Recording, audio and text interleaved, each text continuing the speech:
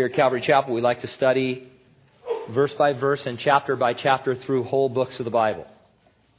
Our text this morning is Luke chapter 22, verses 54 through 62. Our topic is Peter's denials of Christ. The title of our message, I've Fallen and I Can Get Up.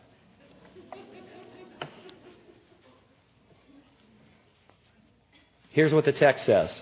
Having arrested him, they led him and brought him into the high priest's house. But Peter followed at a distance. Now when they had kindled a fire in the midst of the courtyard and sat down together, Peter sat among them. And a certain servant girl, seeing him as he sat by the fire, looked intently at him and said, This man was also with him. But he denied him, saying, Woman, I do not know him. And after a little while, another saw him and said, You also are of them. But Peter said, Man, I am not. And then after about an hour had passed, another confidently affirmed, saying, Surely this fellow also was with him, for he is a Galilean. But Peter said, Man, I do not know what you are saying. Immediately while he was still speaking, the rooster crowed.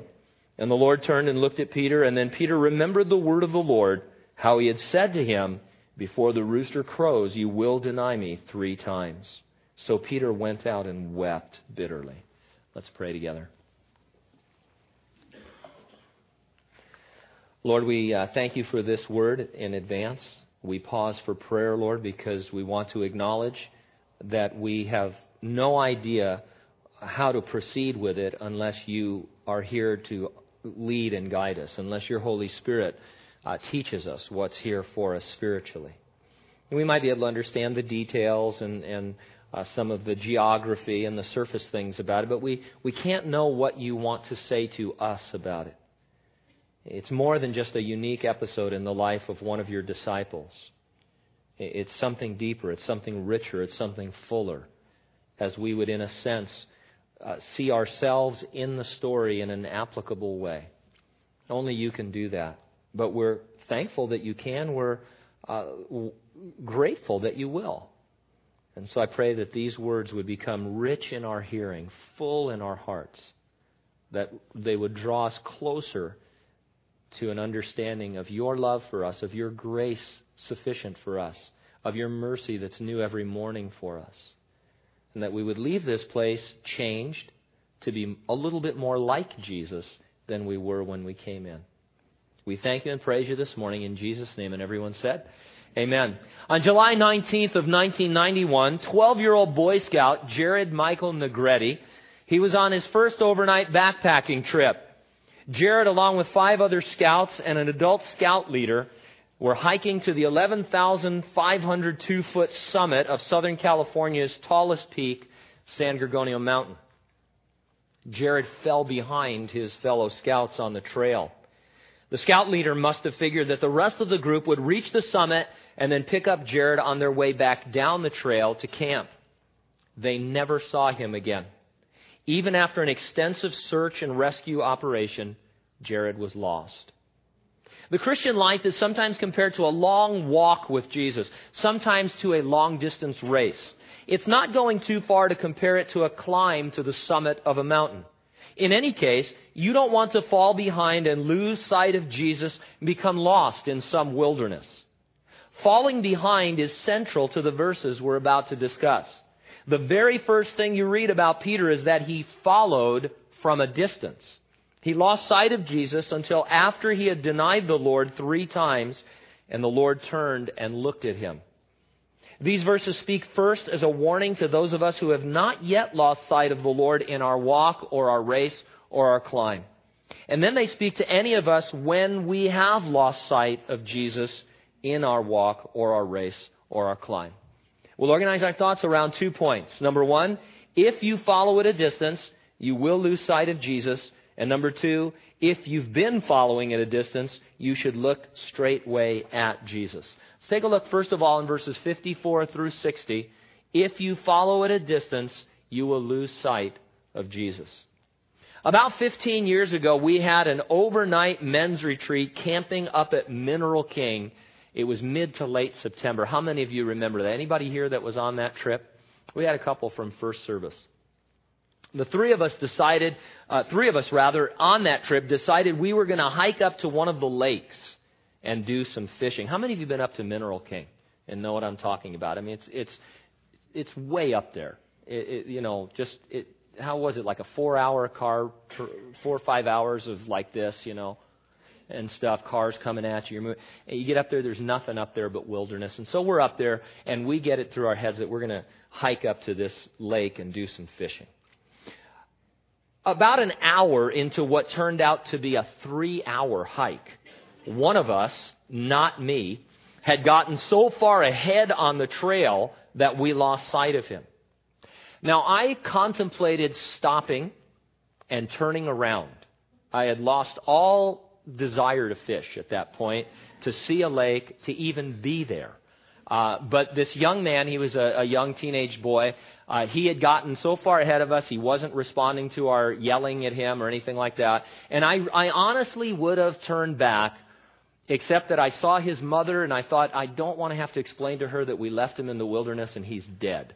So we pressed on. And finally we got to the lake, beautiful up there, in the wilderness and all. We got to this lake, and I thought, okay, thank you, Lord. And just immediately upon putting our line in the water, it began to snow. Now, I had lost the trail on the way up there. And those of you who've been up there, the trail is about 3 inches wide in some places. It's just 1 foot in front of the other. And I don't need to tell you that I'm not really an experienced hiker, do I? I mean, we didn't even have the right clothing on to be up at that elevation, let alone one of those emergency tents or something, that you see in Lassie Come Home or whatever. I said, hey, I don't care about you guys now. I've been here with you. I'm leaving. And everybody thought better of it. And I never ran so fast, so far downhill in my whole life. Got back to camp, caught our breath, acted like it was no big deal. But I was scared to death up there. I might have even cried, but I can't remember at this point. I thought, this is it. We're going to be lost in the wilderness. All because this kid just wouldn't stay with us. But I've since forgiven him. We nicknamed him John Mark after that. And it's kind of a biblical reference. Paul didn't want to be with John Mark. And maybe I haven't forgiven him. Maybe this is a cathartic moment. I don't know. But now, as we dig into our verses, I want you to note Luke's emphasis, the emphasis on falling behind, because I think it's the spiritual key here. Verse 54, having arrested him, they led him, that is Jesus, and brought him into the high priest's house. Peter followed at a distance. Peter loved Jesus. He had left everything to follow Jesus. There was no doubt about his devotion to the Lord. He had become one of the inner circle, along with James and John.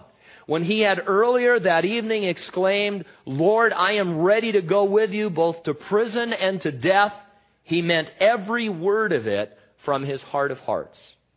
It was remarkable that he followed after Jesus at all after the arrest in the Garden of Gethsemane. When a revolutionary leader was captured, his followers were in mortal danger. And so it was dangerous for Peter to follow at all. But for all the help that he wanted to be to Jesus, Peter ended up denying him. He fell behind spiritually. That's the suggestion. We've already seen 2 reasons Peter fell behind in our previous studies. I don't mean to keep going over old ground, but they are too important to forget. First, and maybe foremost, Peter fell into a spiritual fatigue because of prayerlessness. In verses 39 through 46, Jesus told him and the others to pray. Instead, Peter slept. The moment prayer loses its priority, I have slackened my pace in my walk or my run or my climb, and I have begun to fall behind. I may not sense it. I don't immediately understand it. I can still, in a sense, if I was on a real walk with Jesus, I could still see him.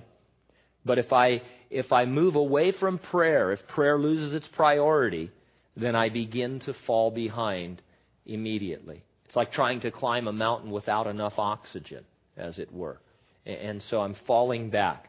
And the Lord, because probably we're in this section which emphasizes it, but just in general, the Lord, I think, has been encouraging us week after week after week here to just go to prayer, to be in prayer, to rekindle our desire to just spend time with the Lord. And I would, first of all, in my own life, I need to heed that. I need to take a look at that. It needs to become more than just something I'm talking about and studying. It needs to become real. And I would exhort each and every one of us to look at that and say, how can I pray more publicly? How can I pray more privately? This is what the Lord is doing. Second, we saw in verses 47 through 53 that Peter was in the flesh. Now that term always, you have to admit, it sounds kind of funny. We understand it as Christians. We talk about in the flesh or walking in the flesh. But to unbelievers, it always sounds like some kind of a horror movie. Night of the Living Flesh Eaters or something. You know, it's like, what do you mean in the flesh? Oh my gosh, the flesh is coming. Well, let me explain.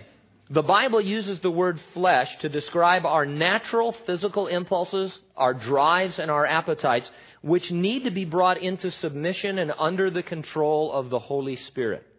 If they are not controlled, they have a tendency to become dominating. You can read in Galatians chapter 5, Paul the Apostle talks about the works of the flesh. And he makes a list of terrible, horrible things, murders, envies, strifes, divisions, and all, which really are the product of just giving in to our natural physical impulses and drives. And then our flesh, those things begin to take over until we're doing terrible things. Paul the Apostle in Romans chapter 7, he says, look, the things I don't want to do, I find myself doing them. The things I want to do, I find that I don't do them. At the end of the chapter, he says, oh, miserable man, oh, wretched man that I am, who is able to deliver me from this body of sin and death, from the flesh? And then he goes on in Romans chapter 8 to talk about living by the Spirit, living with the help of the Holy Spirit who has come to indwell us. And so that's what we're talking about when we mention the flesh. When the mob came to arrest Jesus, Peter reacted in a fleshly way. He struck out with his sword to cut off the ear of one of the enemies. Jesus was a model of walking in the Spirit. He reached out and healed the man's wound and then went off with his arresters to be crucified. Until we go to be with the Lord, we are going to struggle against the flesh to bring it under the control of the Holy Spirit. When we give in to our flesh, we've slackened our pace in our walk or run or climb, and we have fallen much farther behind, way far behind. Fatigue and the flesh set us up for following Jesus at a distance. We don't even recognize that we've fallen behind. Peter didn't, but you see how he lost sight of the Lord as the story is told. And so in verse 55, let's look at his denials. Now when they had kindled a fire in the midst of the courtyard and sat down together, Peter sat among them. And a certain servant girl, seeing him as he sat by the fire, looked intently at him and said, this man also was with him. But he denied him, saying, woman, I do not know him. And after a little while, another saw him and said, you also are of them. But Peter said, man, I am not. And then after about an hour had passed, another confidently affirmed, saying, surely this fellow also was with him, for he is a Galilean. But Peter said, man, I don't know what you're saying. Now, the situation was this. Jesus had been brought to the house of the high priest. Houses, it was kind of a palace, and it would have surrounded a courtyard in the center, an open courtyard.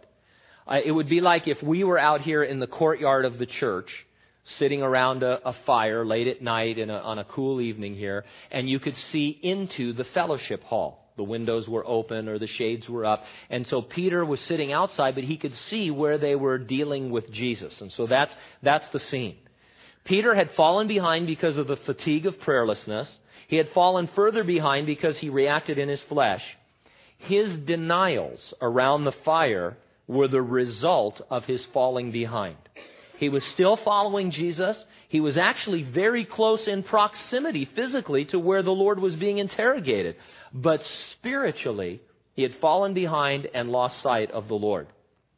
Sitting by the fire, surrounded by danger and unbelievers, Peter represents all of us as we daily venture out into a hostile world. We love the Lord and we want to be effective in our witness for Him. But we can lose sight of Him if we're following from a spiritual distance. Now we're going to see a few of the ways Peter represents us in the comments made about him as he sat by the fire. Normally we concentrate on Peter's denials. They're pretty straightforward. I mean, he denies the Lord. He does it 3 times. What's interesting to me are the comments made about him because they have a point of contact with my life. The first comment was that Peter was with Jesus. If you are a Christian, it doesn't take people long to see that you have been with Jesus. You get saved, and what happens? God the Holy Spirit comes to live within you. And there's a sense in which, from that point forward as a Christian, you are with Jesus, or Jesus is with you. And as you then encounter other people that know you, family and friends and co-workers and the like, there's a sense, almost without you saying anything, that someone is with you. There's a presence of God in your life as He radically changes you from within. And so Peter, denying that, but the crowd saw that. He says, you were with Jesus. Now the next comment directed towards Peter was that he was of them. He had hung out with the other followers of Jesus. When you get saved, you want to be around other believers. It's a very natural progression. The Lord comes into your life, and then you're excited to be around other people who share this new dimension of living with you, who share this life in Jesus Christ. You start attending a fellowship, either a Bible study or a church, and then you get involved serving in it, and people begin to see you are one of them. The old of them contra, it's always them. Who are they? That kind of thing. But you go to work, you go to school, and it's like, you're not quite of us anymore. You're of them. There's this group of people that you're a part of, and they recognize that.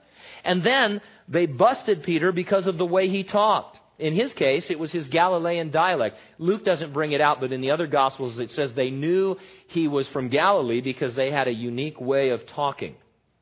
In your case, your language is affected as you are with the Lord and of His people.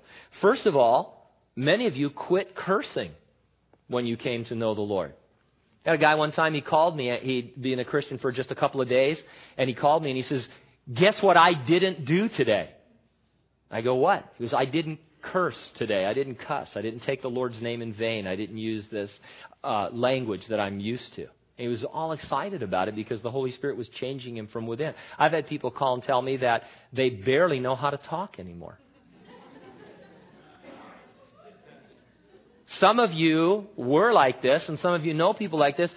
90% of their vocabulary is cuss words of some kind. It's the name of Jesus and all these other swear words that they know. And then they get saved, and the Holy Spirit is starting to clean up their language from within, and it's like they don't know how to talk anymore. They talk in a broken English. They have no verbs. Me, eat. Stuff like that. And it's weird because you're just changed from within. And then second, you begin to use a vocabulary unique to the Bible and Christians. I always try to be sensitive to this, but it's almost impossible. You become a Christian, you start using the word fellowship. I mean, I never used the word fellowship in my whole life until I became a Christian. And then there's the unique Christian words, sanctification, justification, glorification. You start using phrases like in the flesh. And people you're talking to are like, "What are you talking about? Sounds like a disease." And if we're not careful, no one knows what we're saying. And so you quit cursing and you start using Christianese. That wasn't intended to be funny, by the way.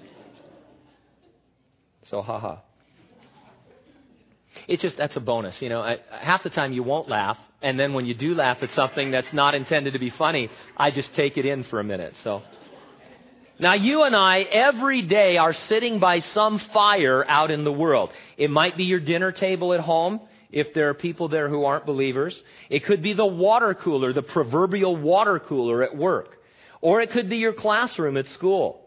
We want to tell others about the Lord, not deny Him in any way. None of us gets up in the morning and says, "Man, I hope that I can deny Jesus today." I mean, we don't do that.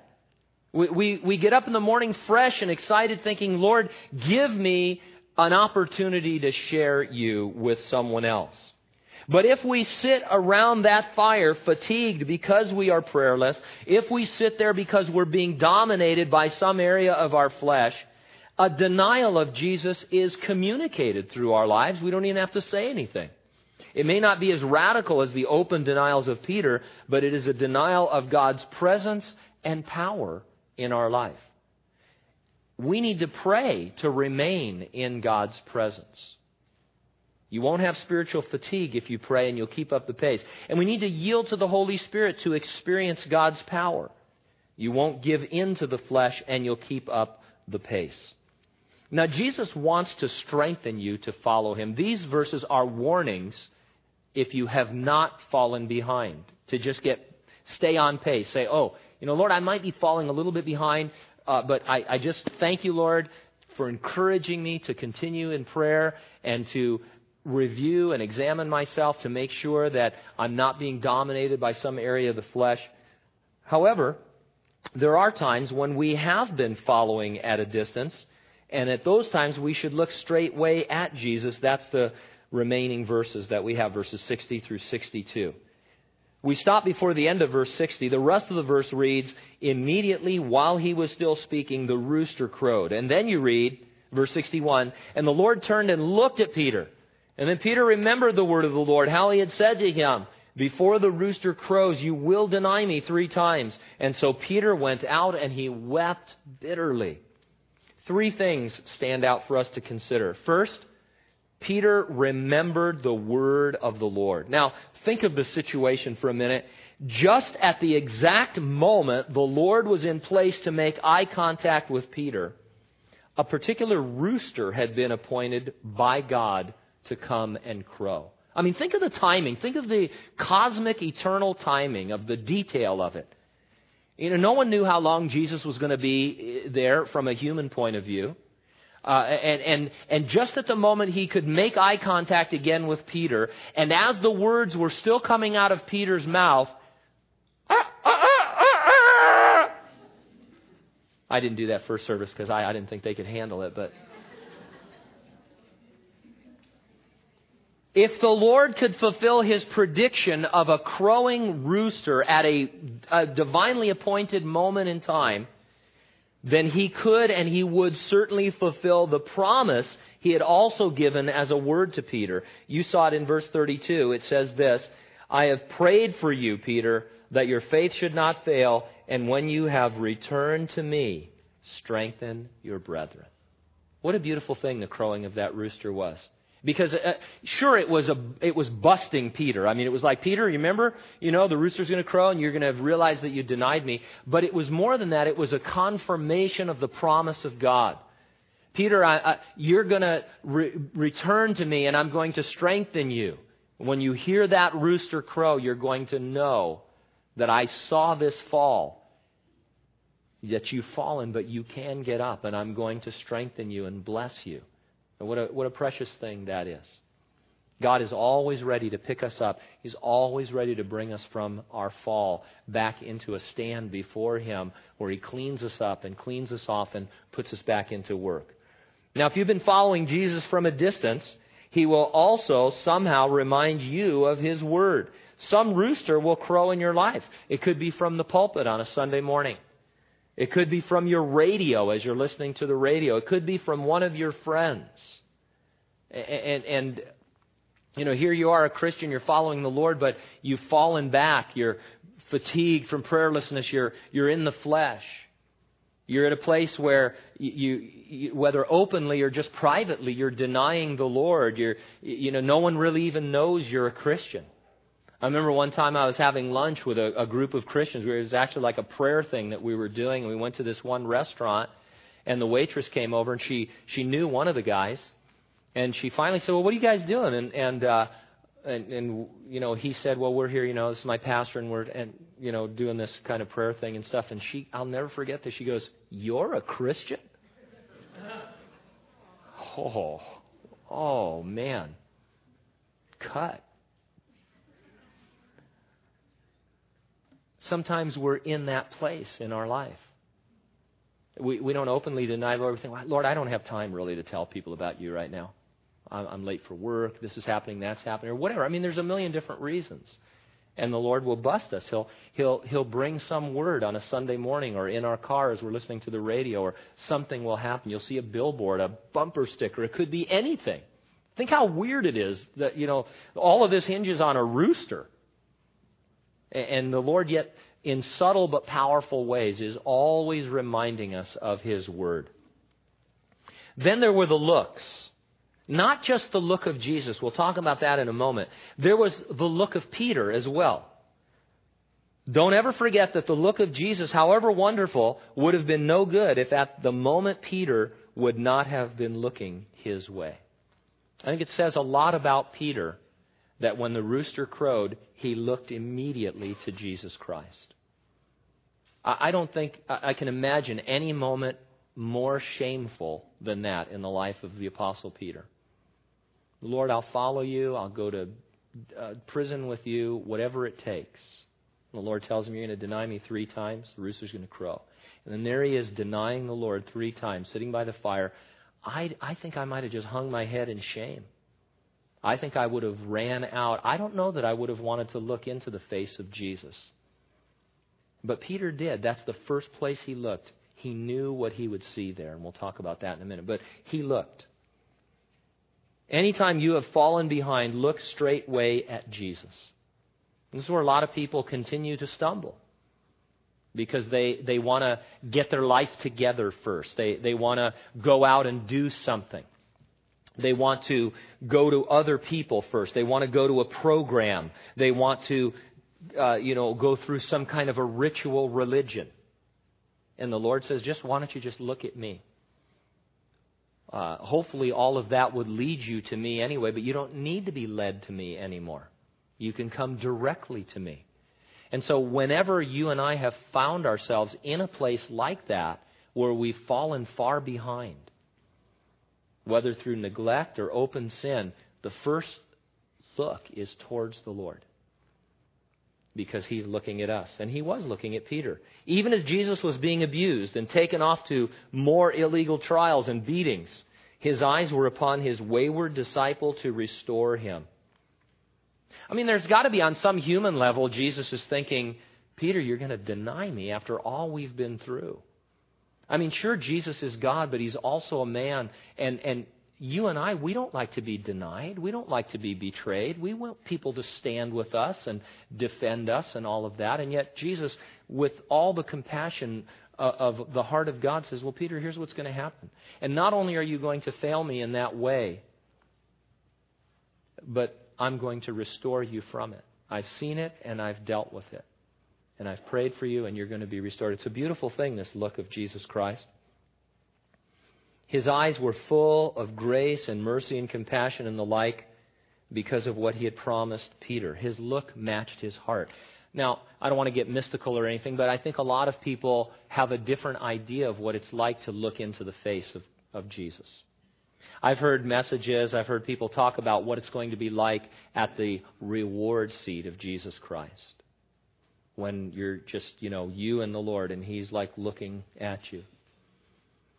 And I heard a message one time by a guy I really respect about how, some of us who are not as faithful as others, the faithful Christians, they're going to be sitting, having a feast with the Lord in eternity. And us unfaithful Christians, we're going to be serving them weeping because, we wish we had volunteered for the nursery. Or whatever it is that the church needed that week in terms of volunteers. But just on a real level, I think a lot of people are afraid to look into the face of Jesus Christ. Maybe you've never seen a look like that. Maybe, I don't know. Parents do this. You have looks when you look at your children.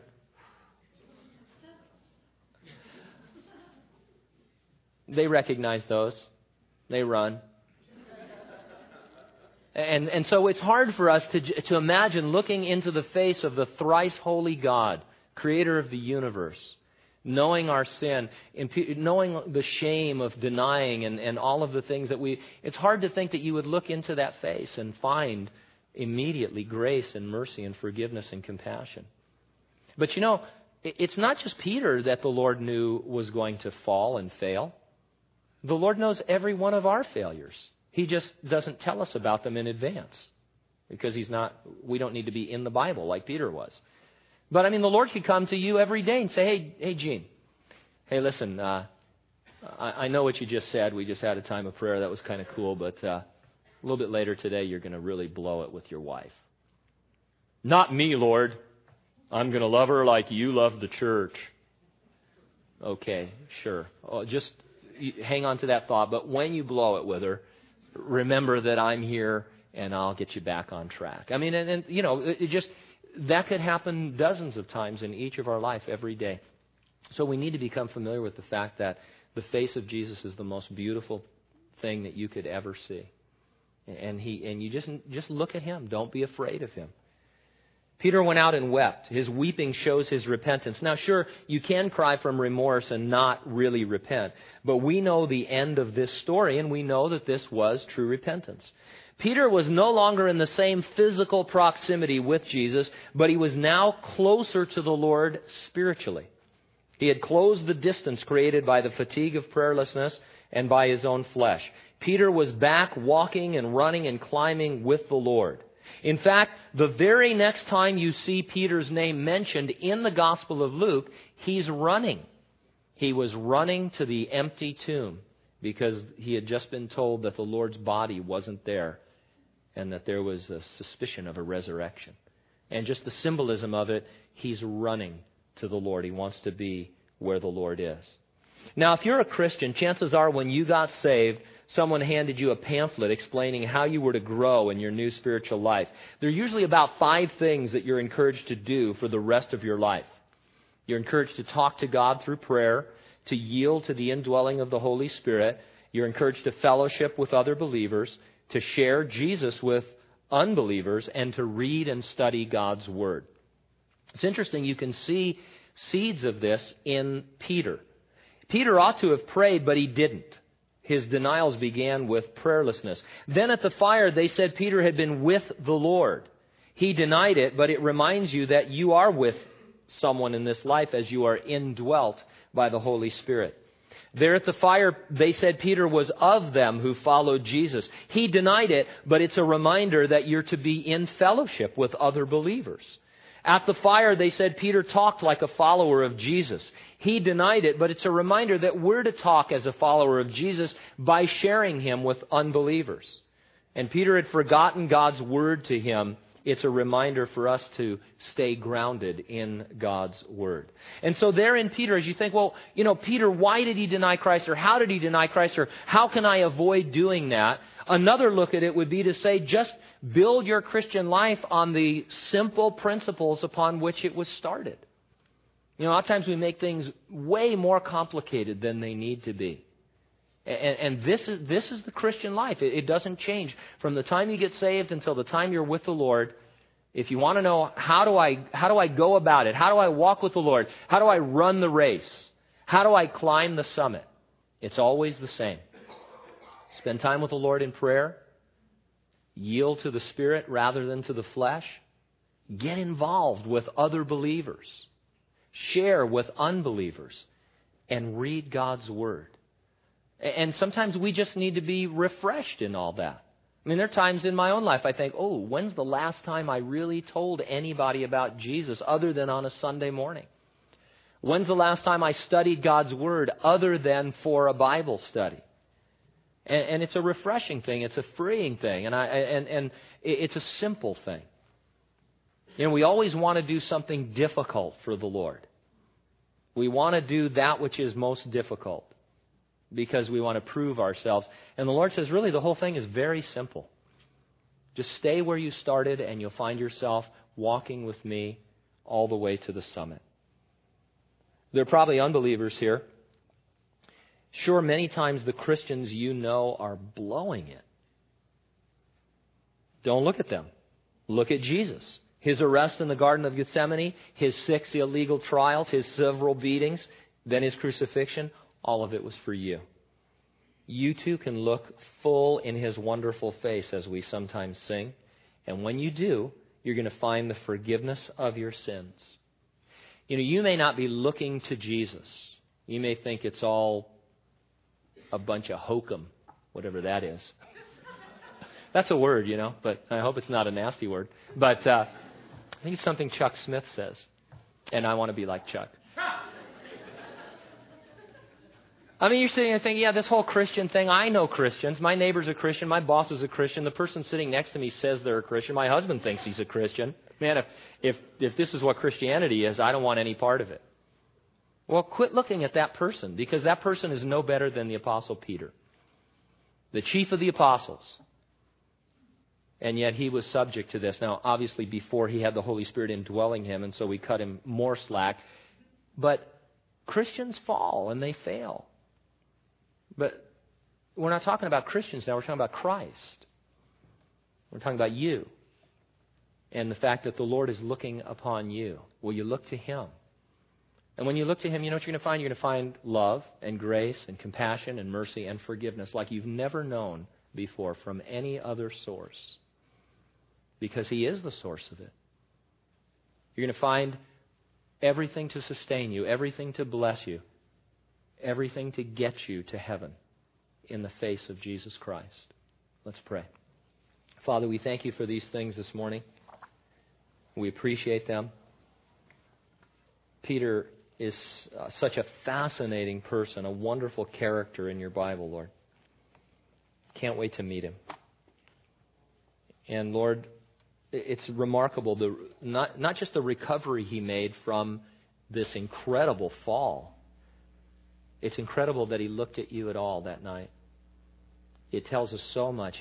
His willingness, his desire, his drive to look into Your face, right into the face of the person he had denied, right into the face of the person he had betrayed, longing for and looking for understanding and forgiveness.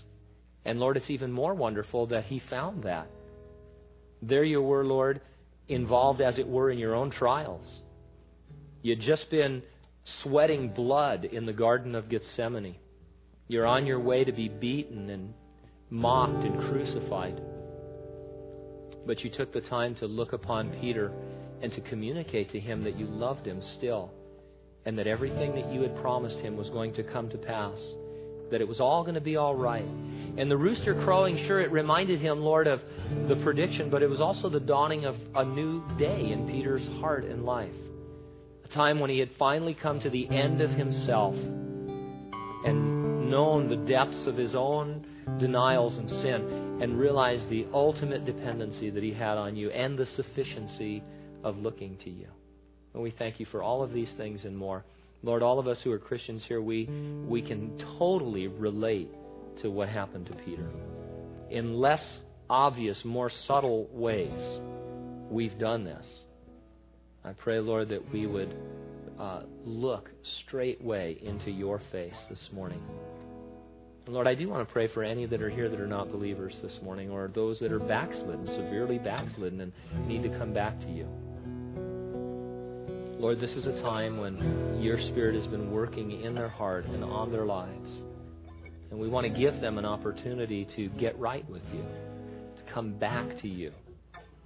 Maybe they need to go out and weep bitterly the way Peter did, but first they need to look to You, and so we want to give them that opportunity. And so this morning, while we continue in prayer with our heads bowed and our eyes closed, and as we sing this final chorus, I am going to ask in just a moment if there's anyone here, maybe you're not a believer, or maybe you're a backslidden believer, and you want to look at Jesus, you want to get right with the Lord, you're turning to Him this morning. It would be a blessing for us to be able to acknowledge that and to pray with you and just be excited with you and for you. And so we're going to sing a little bit, and I'm going to ask you to just raise your hand so that we can acknowledge that you're here and that you want this kind of a relationship with the Lord, one that is close and growing.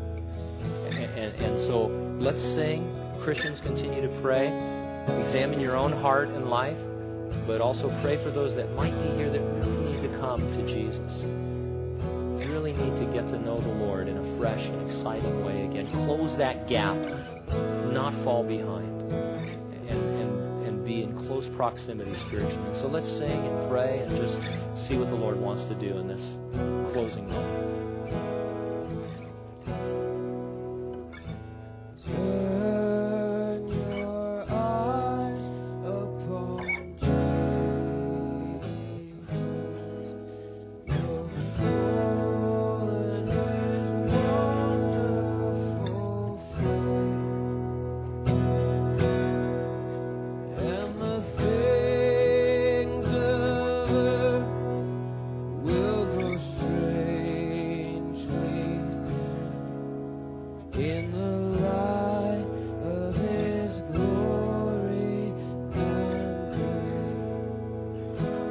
You know, there are moments in each of our lives, spiritual moments, times when the Lord really wants to do a work in our lives.